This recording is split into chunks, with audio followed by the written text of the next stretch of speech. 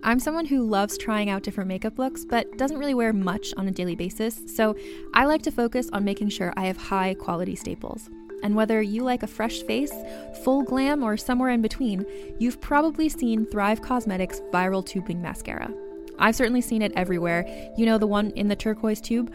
So that mascara, along with all of Thrive Causemetics beauty products, are certified 100% vegan and cruelty-free, which I look for in makeup, and they've got excellent quality to match.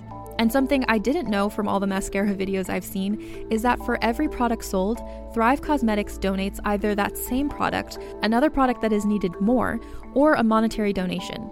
They've worked with over 500 nonprofits to help with a wide range of causes like supporting cancer survivors, people experiencing homelessness, education access, and so much more. Knowing that makes me feel even better about using their products. And I do enjoy using them. Like I said, I like having high quality staples, and so my favorites are products that are multi-purpose, like the Brilliant Eye Brightener. It comes in a bunch of colors, and I like using them as eyeliner, eyeshadow, and even highlighter. Thrive Causemetics is luxury beauty that gives back. Right now, you can get an exclusive 20% off your first order at thrivecausemetics.com/thrive. That's Thrive Causemetics, CAUSEMETICS.com/thrive for 20% off your first order. This episode is brought to you by Visit Williamsburg. In Williamsburg, Virginia, there's never too much of a good thing. Whether you're a foodie, a golfer, a history buff, a shopaholic, an outdoor enthusiast, or a thrill seeker, you'll find what you came for here and more. So ask yourself, what is it you want? Discover Williamsburg and plan your trip at visitwilliamsburg.com. This week's episode has a trigger warning for potentially upsetting subject matter. Check the show notes at www.bitchesoncomics.com to find out more.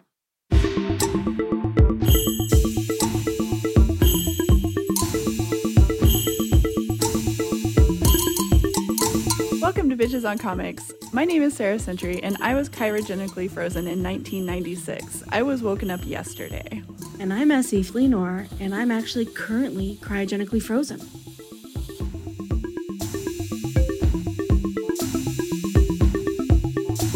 We have a question from Vote November 3rd on Twitter. Yeah, do vote November 3rd. Have you read many comics that fridged the mentally ill? I watched Ozark Season 3, and they created a really compelling bipolar character just to kill him. It was enraging at the very least. And can you also talk about mentally ill characters who aren't fridged and are good representation?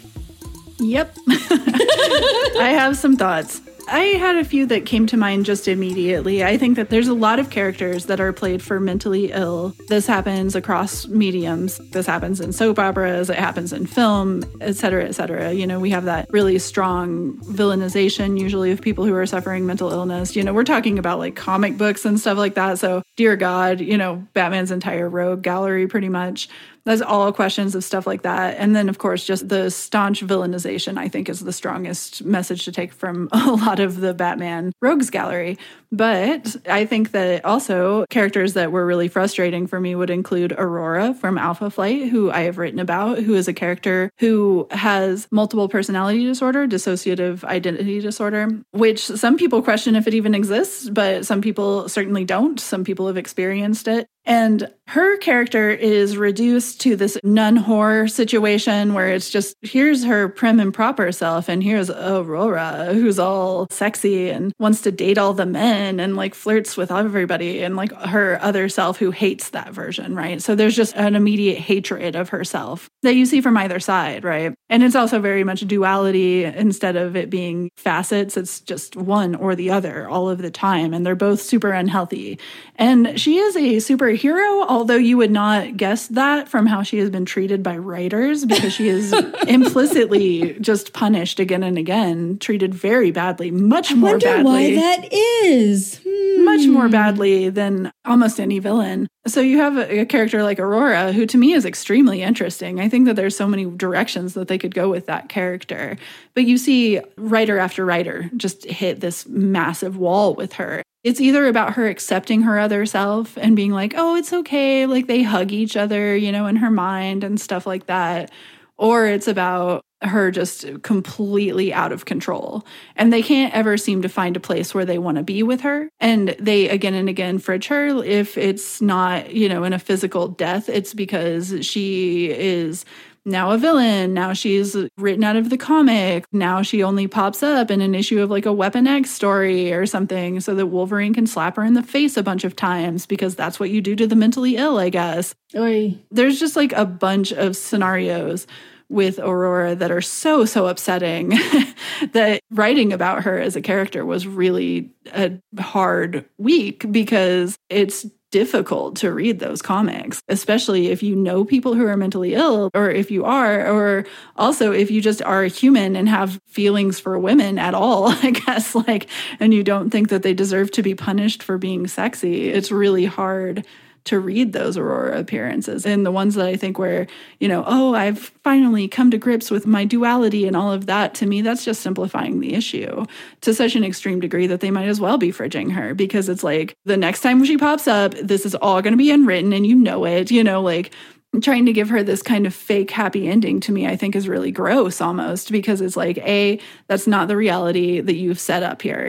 We've seen horrible violence be done to this character and we've never really been able to see her just exist. She's never had any kind of healthy interactions with her own duality or even really the other characters in her story. So, that sucks. That story is really difficult and I like that character a lot. So I haven't seen Ozarks, but I am going to say that I get it. This happens a lot. Yeah, it's frustrating as hell too, to see the ways that people who are, mentally ill or grapple with mental health. I identify as someone who grapples with depression and anxiety. And it's hard to see people like me treated like they're not worthy of being alive. And when you first tweeted this question, I responded talking about season 4 of Buffy, which is really frustrating. There are interesting ways Buffy grapples with mental illness, but the really fucked up one is when Glory comes to town and she feeds off the psychic energy of humans. And so after she feeds on someone, she leaves them speaking nonsense, wandering around. They end up being sort of hypnotized by her to do their bidding toward the end of the season. And there's this point where someone calls down a quote unquote Queller demon, and the Queller demon kills so many people who she has, messed with their brains. And it's just so disappointing because no one cares. They're like, oh, this is bad that people died. Let's go get the Queller demon. Oh no, now it's threatening Joyce. Now we're really upset, which, is such a bummer. And I think it's just hard to see how little people care for the lives of people like myself and people I love. And it bums me out big time. But one of the representations that I really like and think, Sarah, we talked about it before in regards to the comic versus TV adaptation is Jane from Doom Patrol. She has dissociative identity disorder and or multiple personality disorder, depending on when it's being described. And each of her personalities has different powers. And so there's a cool aspect of she gets to be powerful at all these points, but in the comic, not always the best representation. But it seems to me, at least in the TV show, that it is really quite powerful. She very much has control over who she is, and that who she is all of her identities. And they do some really interesting things with the underground in the series. And I know you loved it too, Sarah. So I don't know what you wanted to share, but yeah, I think that that's one of the better characters because it's never simplified, right? Mm-hmm. There isn't this easy out for Jane ever. There will never be. And her having to accept that, I think, is just such a prominent part of her arc, that she's always going to have this, and that there are strengths to it, right? It's also not the dissociative identity disorder that's really the mental illness, right? There's an issue of her feeling depressed, traumatized, hurt. And it's not a matter of I have to fix myself. It's a matter of I have to come to peace with myself. Exactly. And it's more because of the position I've been put in by the world, than me. And that is certainly true of all mental illness, I would say, or at least a at least most, it's not your fault, and it's not something that you should have to feel bad about just because of the way that the world talks about it and treats it. Exactly. Hopefully we can get better about that stuff. But whenever it comes to Jane, it's like all of her personalities have their own mental illness, like their own issues with mental health, their own personalities. And so Jane's specific instance of being depressed and traumatized, it definitely has something to do with the rest of them because they were there, like they have all been present during everything that's happened to Jane, but they're not the problem. Like, it's not really them that is the issue. It's the fact that people hurt her, So it's like, to me, that's actually a great representation overall. The comics definitely struggle. The 90s edgelord time, calling somebody crazy made sense back then, I guess. But here it's just like a little bit more questionable, in like 2020. But then you see that it really is a commentary on other people, right? Like, it doesn't have so much to do with Jane that people call her Crazy Jane. Like, she doesn't really call herself that. It's not really the name that she chooses. She says Jane. She ends up being this incredibly important figure for Larry, even about what it means to have powers inside of you that are not under your control or not the same as you, right? Like, her powers, they're dependent on the personalities that she has. And Larry's powers are dependent on the negative spirit. And so she teaches him about the importance of accepting them, not trying to control them, not trying to break them down, not trying to put them under your dominance, but accepting them and letting them have their own desires and wants and experience. And again, this is like fantasy, so it doesn't have a one-to-one correlation with reality necessarily. But I think that's a really beautiful image, and it really reinforces what you were saying, Sarah, that the problem is not Jane, just like the problem is not the negative spirit. The problem is trying to make that person be this other thing, fit in this box of what dominant society is. I remember reading at some point, and I wish I remembered where, but someone made the point that disability is not actually a condition of the individual. Disability is created by a society that will not include people. We have buses that are not accessible because we choose not to make our buses accessible, not because buses are naturally inaccessible. That's talking about physical disability, but I think that's a really good metaphor for thinking about all disability, because the disability is not the problem. Society is the problem. And that's exactly what you were saying, Sarah. And I think that's what is so fantastic about Doom Patrol's portrayal of not just Jane's depression, but, Larry's depressed and struggling with his sexuality. And I think there's just so many layers there that are so beautiful. And to me, it's one of the best, like you were saying, depictions there is. I mean, everybody in that show is struggling with for sure. some kind of mental health issue. You certainly have, Rita, who has like narcissism and stuff like that, and that is diagnosable. So I would say, too, I can't really talk about the portrayal of mental illness in comics if I'm not going to bring up the Scarlet Witch, who I have written about, definitely, her issues and how weird it is to read. And of course, we never really try to go after specific creators on this podcast, but I will say that Bendis, you have a track record. Good God. Seriously. So Wanda Maximoff, of course, is a character who very regularly was portrayed as being, as typical women of the time period were portrayed in comics, was basically very weak, not able to fend for herself, needs her brother to protect her, ends up gravitating towards the Vision, who is an android, and in many parts of the story can't really hope to relate to her as a human being. Goes back and forth on that one, of course. But she almost always was struggling with some kind of mental illness, and it is true of reading those comics, right? You see that there is some precedent to this ultimate, extremely offensive story that comes out of that. So you have her struggle, she has kids. Does she have kids? All of that stuff, I think, is just such she's a woman, so there has to be some kind of baby thing happening. All of these creators, all of these specifically straight male creators, kind of tried to take her in so many different directions, and then they couldn't reconcile other people's takes. And so you end up with this kind of an uneven character. And she's also frequently overshadowed by like the presence of these dominant male personalities. So, then she goes to like somebody like Vision, who she can kind of boss him around, like she's an android. So it's like there's a different dynamic between those two. So, in some ways that could have been healthy. Years later, we have Brian Michael Bendis do the Disassembled storyline. And in an interview, he talked about Scarlet Witch, who loses her sanity, or whatever terrible reductive phrase is used. But he says that he felt her being Magneto's daughter was a recipe for crazy. And that was the entire basis of this storyline, basically. Jesus fucking Christ. It gets hard to love Bendis.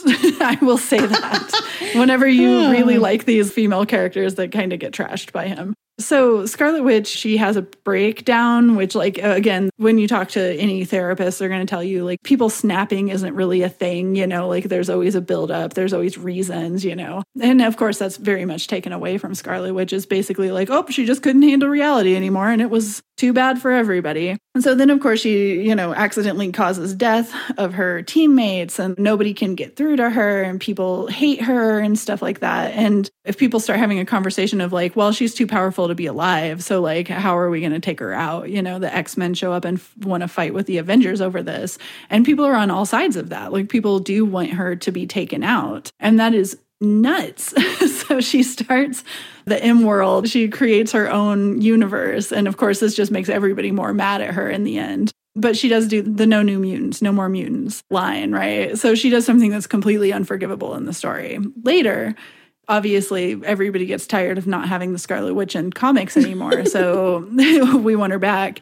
And she has an ongoing solo series that really talks a lot about her having to get treatment. She's bipolar in that story. It's basically like her kind of trying to come to grips and be healthy about her mental illness. But it also says, hey, this person's bipolar, and she almost like destroyed the entire universe, So it's like, it doesn't send great messages even by the end of it, right? Like there's no point where it sends a great message. But if you only read the Scarlet Witch series part of that, then you'd be like, oh, this is really healthy and awesome of Wanda to be moving forward and stuff like that. So I think that Wanda is a character where we just still haven't seen the end of it. Like on Krakoa, she is known as the Pretender right now because she is the mutant who turned on mutant kind, right? So she's like a traitor character, which all of this is very salacious. And like, I love Wanda. This is like, you have the characters of like, step on my neck, I would die for you. And I have to say that Wanda is one of mine because it's like, she's so interesting and so compelling. And then the best thing you could think to do with this character was to be like, well, she snapped and killed her teammates. Yeah. Like all of that stuff was absurd. And committed genocide because she was upset. Yeah, because powerful women, once again. Like, exactly. Here's another powerful redhead. And also there's like a long tradition of erasing her heritage and stuff like that. But she's Romani. So this is extremely problematic to be like, here's one of the only 5 Romani characters in fiction, or in Marvel Comics at least. And be like, oh yeah, well, she's also like attempted mass murder. And people forgive her and stuff. So that's like, this kind of forgiveness arc in a weird way. But a lot of people don't. But I always feel like with her story, they always tried to simplify her so much that it wasn't like somebody who was bipolar, like it wasn't like that. I remember listening to an interview on Explain the X-Men with Andrea Letamendi, who is one of the 2 people who does the Arkham sessions. She's a psychologist who talks about superheroes. So she talked about X-Men characters and that, and she was talking about representation.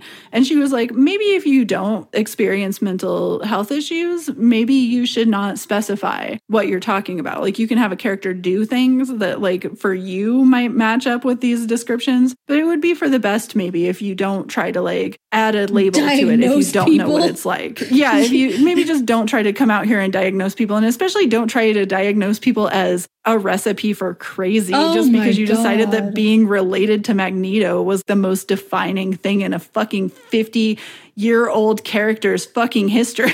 Oh yeah, a woman's daddy, that's what defines her. Gotta remember that. So many more interesting ways to go with that character. Like she becomes a witch, a literal witch at a certain point because she trains with this woman, Agatha Harkness. Like there's so many ways you could have gone with Scarlet Witch. But instead now we always have these stories that are just like she did a terrible thing and like it's all this like redemption thing, and like, do the X-Men forgive her? Oh, they don't. That's drama, and like all of this. And it's just like, that's a hard thing for you to put on a bipolar character, to be like, this character is bipolar, and then that's like what is going on. So I want to say I love that character. I don't love, I'm going to say maybe like 90% of the things that have happened over the last several years with her. And I think for all of the reasons that I just explained, it's like not a good representation of mental health or anything. Yeah, and I think that we just literally can't have an episode about mental illness and not talk about two characters that are near and dear to my heart, Deadpool and Harley Quinn. Right. Relatively brief because they're not terribly complex, because Jesus damn it, fucking ass. That's a technical term for the problem. Yeah. So, Deadpool, less so in more recent runs, but historically, and certainly creator Nicieza says, like, oh, he's crazy because his cells reproduce themselves and he's never can keep his thoughts straight. And it sucks. It also, this is the trope, they have Mystique, where it's just like, oh, she changed her brain too many times. Exactly. So now she's like, that's why she acted weird. And it's like, no, it's because there were like 5 writers who don't know how to write this character who wrote her all in a row. And it doesn't make sense to read from one to the next because none of them read the other runs.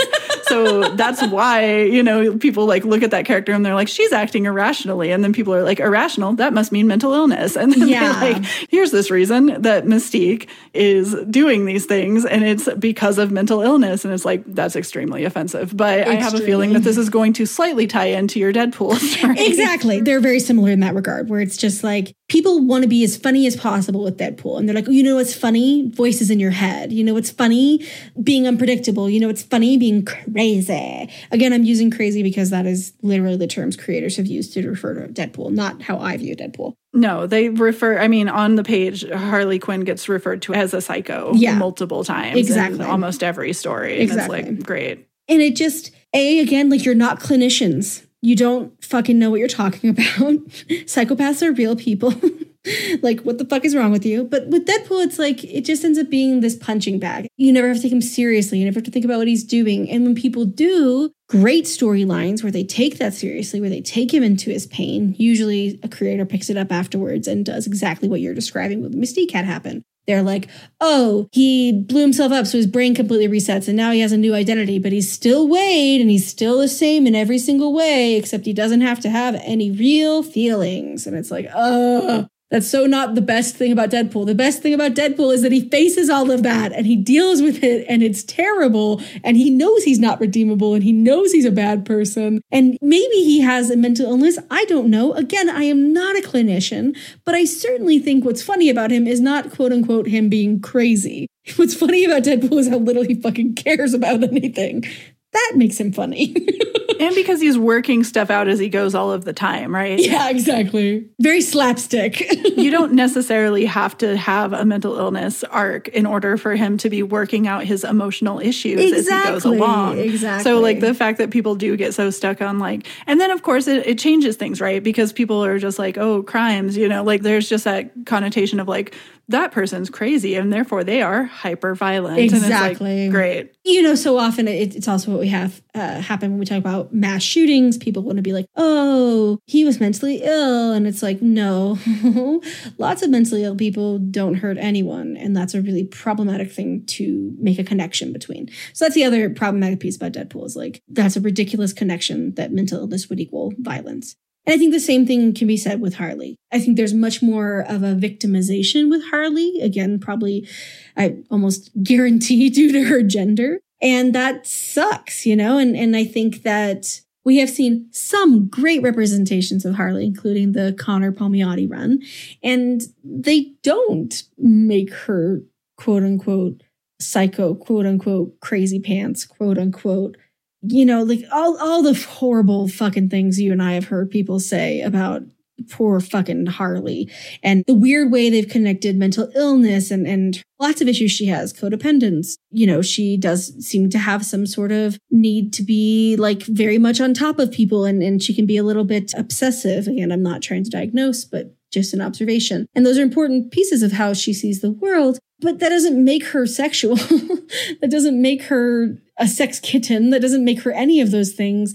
Like, that's just part of who she is. And it's such a hard thing because I do love Harley and I love that she could represent some aspects of mental diversity in the sense of like people can have different brains and mentalities. And I hate that then equals like her being hypersexualized and treated like she's just a punching bag, frankly. Yeah, absolutely. I mean, that's something that comes up with that character again and again, and it's always really unfortunate. What I like about Harley's portrayal is the fact that very seldom, you know, if you have a good writer on the series, they have these things that she does that aren't diagnosed. Thank God. Mm-hmm. You know, you have her talk to Bernie the Beaver. Mm-hmm. And that's, I mean, good luck trying to diagnose what's going on there. You know, like that's something that to me is bizarre. And it's something that is what Harley would do. But it doesn't necessarily be like, oh, well, you could go to a therapist about that, because it's like, I don't know if you could. Like, that seems like it's a basic personality trait, you know, like that isn't negative. Like she's bonding with this like taxidermy beaver. And it's good for her. Yeah, that's the best case scenario. It's really good for her. He provides feedback. He supports her. He tells her when she has a really bad idea. He's funny. He makes her laugh. So to me, that's also something where it's just like a lot of times people are so stigmatized and, you know, try so hard to stigmatize people for mental illness. And then it's just like all people do things that you might have somebody be like, oh, that's weird, you know, and like all of that. So I think that first of all, that mental health is such a thing that we can't ever talk about with an authority, certainly us, because we aren't, we have no ability to diagnose not clinicians. Anybody we are not clinicians. But when you're talking about what our personality is or like what our perspective is on this story and like how you see these characters who suffer from mental illness be treated really badly, we can certainly have an opinion on that, because I think that there's so much stigmatization around it. And I see that all of the time. And I think that our culture is really geared towards it. So the fact that you see these representations, it's not an accident, you know, like people are doing that stuff on purpose. Killing a character after giving him such a interesting setup, as you described, like that's what happened to a lot of these characters. Either they get killed or they get dismissed, right? So, or they get reset, or they get, you know, like they're fixed now. Yeah, exactly. Whatever it is, you know, we don't, again, it's like not dealing with the consequences or the realities of what it means to see the world differently. And to have an ongoing situation, something that affects your health, something that is ongoing that you can't do anything about. I mean, we don't see that in this at all. Oh, we don't see people take meds. Like that's not normalized at all. We don't see any of that. And it's one of the things that like I care about so much in my fiction is like people just dealing with their shit and getting help. And so much of it can be disappointing. And then I love your point about Bernie and about how that is such a wonderful part of Harley's mental complexity. I like that there are silver linings, right? Like Jane's incredible. Mm-hmm. You know, there's a really cool part where we go into Deadpool's mind and he has sort of like a Deadpool museum. And it's actually really interesting. It's interesting to see how he reflects on himself. They also do that with the new Harley Quinn animated series. There's one point where they go into her mind and it's kind of like a museum. And, you know, they're both characters who've been through a lot of trauma and they're both characters who've been through physical transformations, yet they're both still human-ish. There's so much out there that sucks. It's nice that there are some ones where there are interesting and complex stories being played. And I think, Sarah, you're absolutely right. The best ones are the ones that try not to diagnose anyone. It's the ones that try to really accept that, like, people are different and everybody has something that might be considered abnormal that they do or think or experience. So, yeah, I mean, thanks for the great question. I think we've been feeling this way with a couple of our questions. I think we posed more questions than you did, but thank you for talking with us. Are you ready to shop? Rakuten's Big Give Week is back. Get 15% back at hundreds of stores, and it's all happening this week, May 6th to May 13th. It's the perfect time to shop for everything on your list for spring and summer, like clothing, outdoor gear, and travel. I know I'm using this week to stock up on some warmer weather essentials at Ray-Ban and Ulta, and I love that Rakuten even helps me save on travel at sites like Hotels.com. Rakuten really is the best way to shop, and you can save even more by stacking cash back on top of deals. Plus, during Big Give Week, that cash back is bigger than ever. With Rakuten, membership is free, and when you sign up and shop today, you get an extra 10% cash back boost. That's an extra 10% cash back on top of the 15% cash back. You won't see higher cashback rates than these. Go to Rakuten.com or download the Rakuten app. Rakuten. Shoppers get it. Another day is here, and you're ready for it. What to wear? Check. Breakfast, lunch, and dinner? Check. Planning for what's next and how to save for it? That's where Bank of America can help. For your financial to-dos, Bank of America has experts ready to help get you closer to your goals. Get started at one of our local financial centers or 24/7 in our mobile banking app. Find a location near you at bankofamerica.com/talktous. What would you like the power to do? Mobile banking requires downloading the app and is only available for select devices. Message and data rates may apply. Bank of America N.A., member FDIC.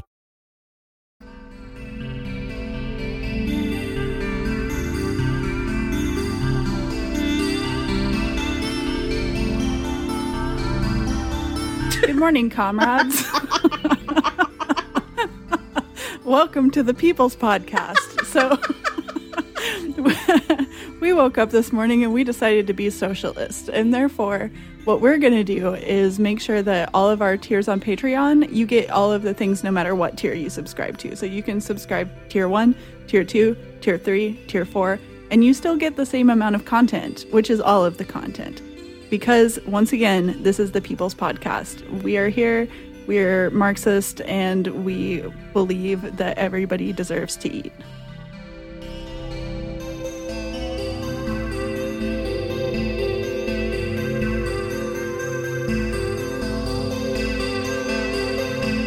Hey everybody, comic of the week this time around is 13, The Astonishing Lives of the Neuromantics, which is by Yves Navant. This is the first work that I've seen from Yves, and it is extremely good. There is a foreword that is written by the very famous and delightful Lev Kani. So here's what it is. It's called Poetic Graffiti. Artists are dangerous. If you make eye contact with some, they will interpret that as a threat, just like me. They create work with such ferocity that it threatens to swallow them whole and use them up. Art created in these conditions by these people can also be dangerous. We can lose ourselves in their words and pictures. Artists are like bad lovers, coming home to fill us with lies of beautiful and terrible worlds and people.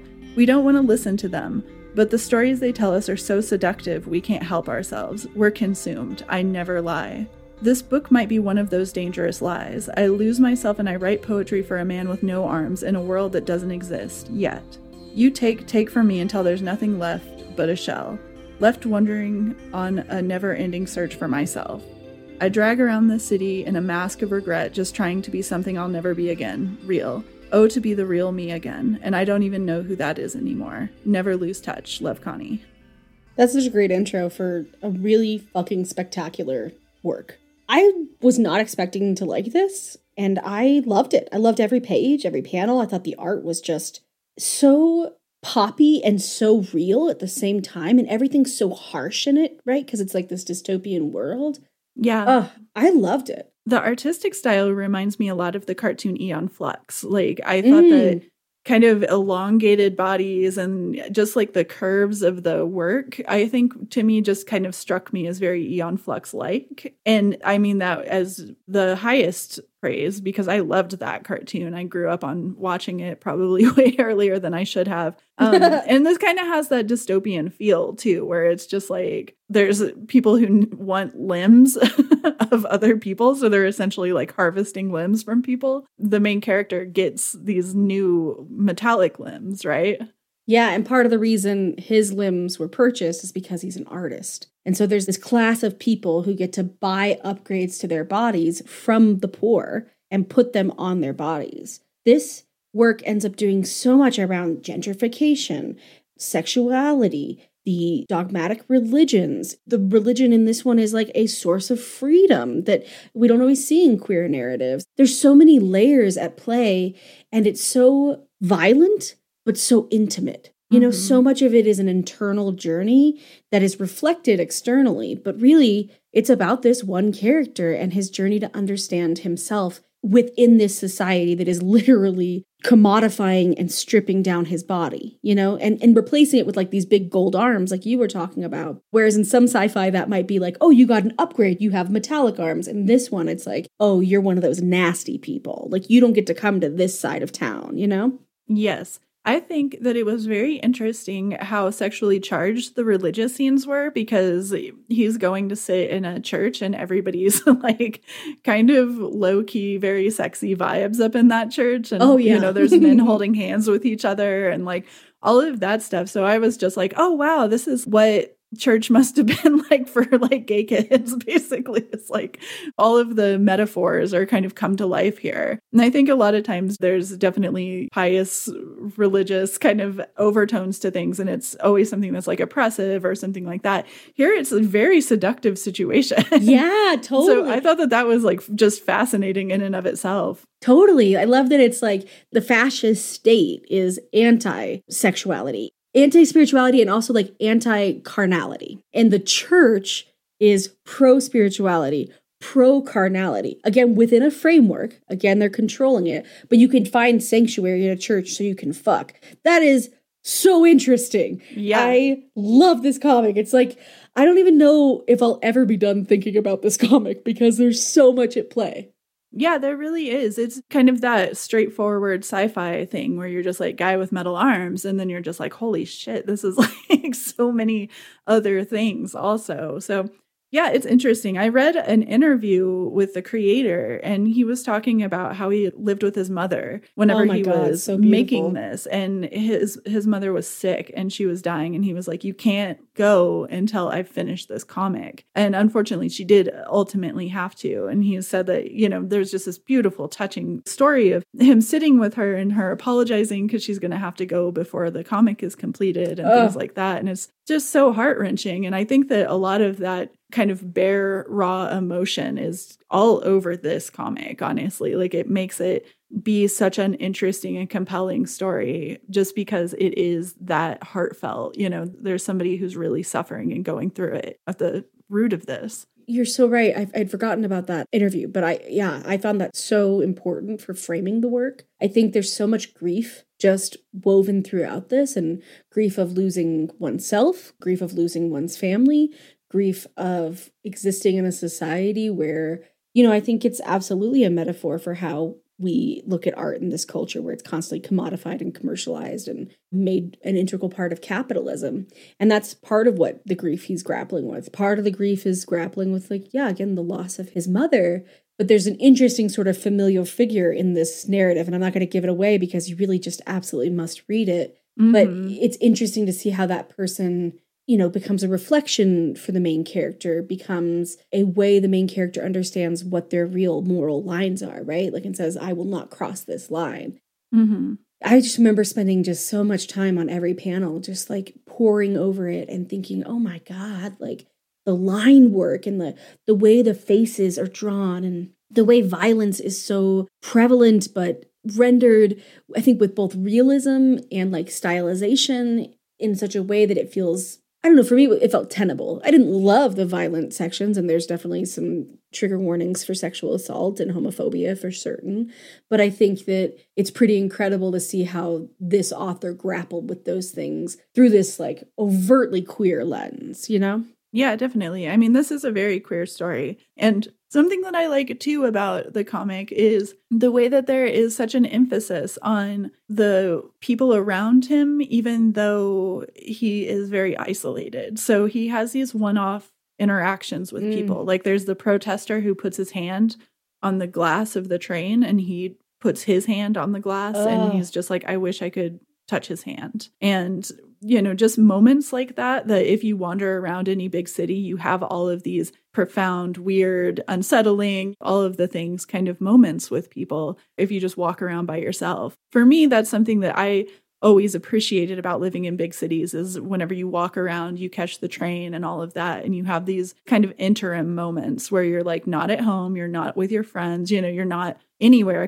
you're in between spaces. And then you see humanity interacting with each other in this way that you wouldn't see otherwise if you were just in your car driving to places, and that's sometimes a good thing. And sometimes you see a lot of humanity that way. And I think that was a feeling that comes across really well here that often you don't get from art, because a lot of artists probably have cars. A lot of artists probably get to places easy, or whatever. And then there's artists who, catch the subway every day and stuff like that.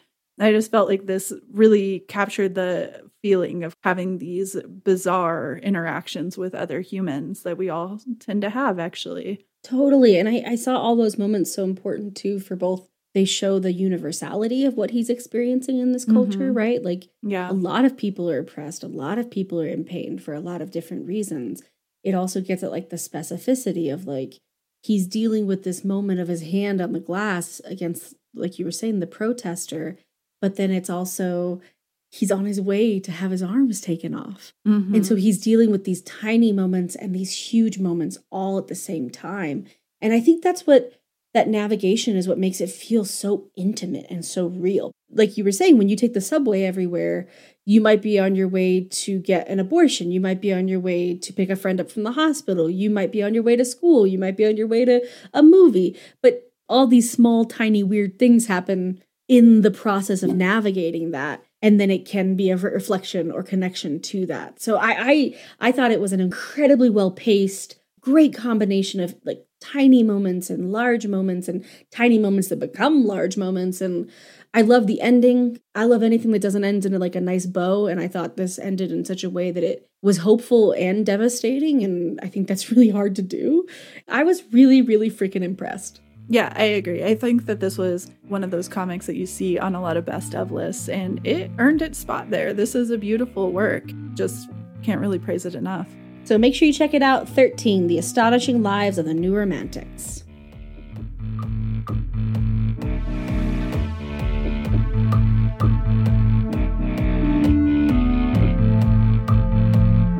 We're a podcast that is all about making comic books more accessible to LGBTQ folks and women. So if you have a question about anything related to comics, comic adaptations, pop culture in general, conventions, cosplay, you name it, that's what we're here for. You can send us your questions at bitchesoncomics@gmail.com. Unfortunately, Gmail does not like the word bitch. They're pretty judgy about it. So we can't have it spelled out. It is b.tchesoncomics@gmail.com. And yeah, remember, there's no I in bitch. If you'd like to support the podcast, you can do so by rating and reviewing us on iTunes, Spotify, or Stitcher, or wherever you listen to podcasts. I'm Sarah Century, and you can find me at www.sarahcentury.com and Twitter and Instagram. Still Sarah Century on those. I'm S.E. Fleenor, and you can learn more about me at sefleenor.com. You can find me on Twitter and Instagram at @SE_Fleenor. Bitches on Comics is recorded by Kate Warner, who plays in the band Churchfire. You can find them at churchfiremusic.com. Our music is recorded by Katie Taylor, who plays as Earth Control Pill. You can find her music at earthcontrolpill.bandcamp.com.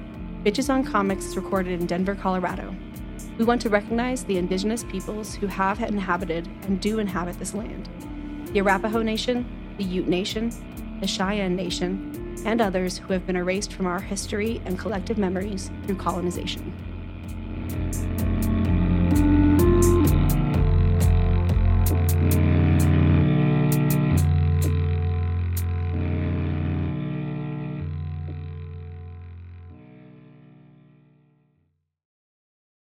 Hey there, this is Justin Bartha. I made a funny new podcast, King of the Egg Cream. It has the greatest cast in the history of podcasts with actors like Louis Black. I'm torn by my feelings for two women. Bobby Cannavale. You can eat it, or if someone hits you, you can put it on your cut. Melanie Linsky. I wonder what these marvelous things are that look just like boiled chicken feet. Jason Ritter. I can break things and pick locks and kill people. Michael Stuhlbarg. The whole point is to inspire people that they should make themselves better. Ari Grainer. No, don't whet its appetite. What are you, an idiot? Me, Justin Bartha.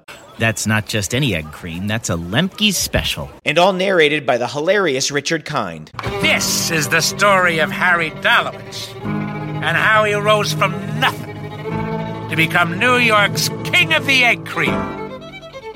So if you like funny true stories, come listen to King of the Egg Cream, available wherever you get your podcasts.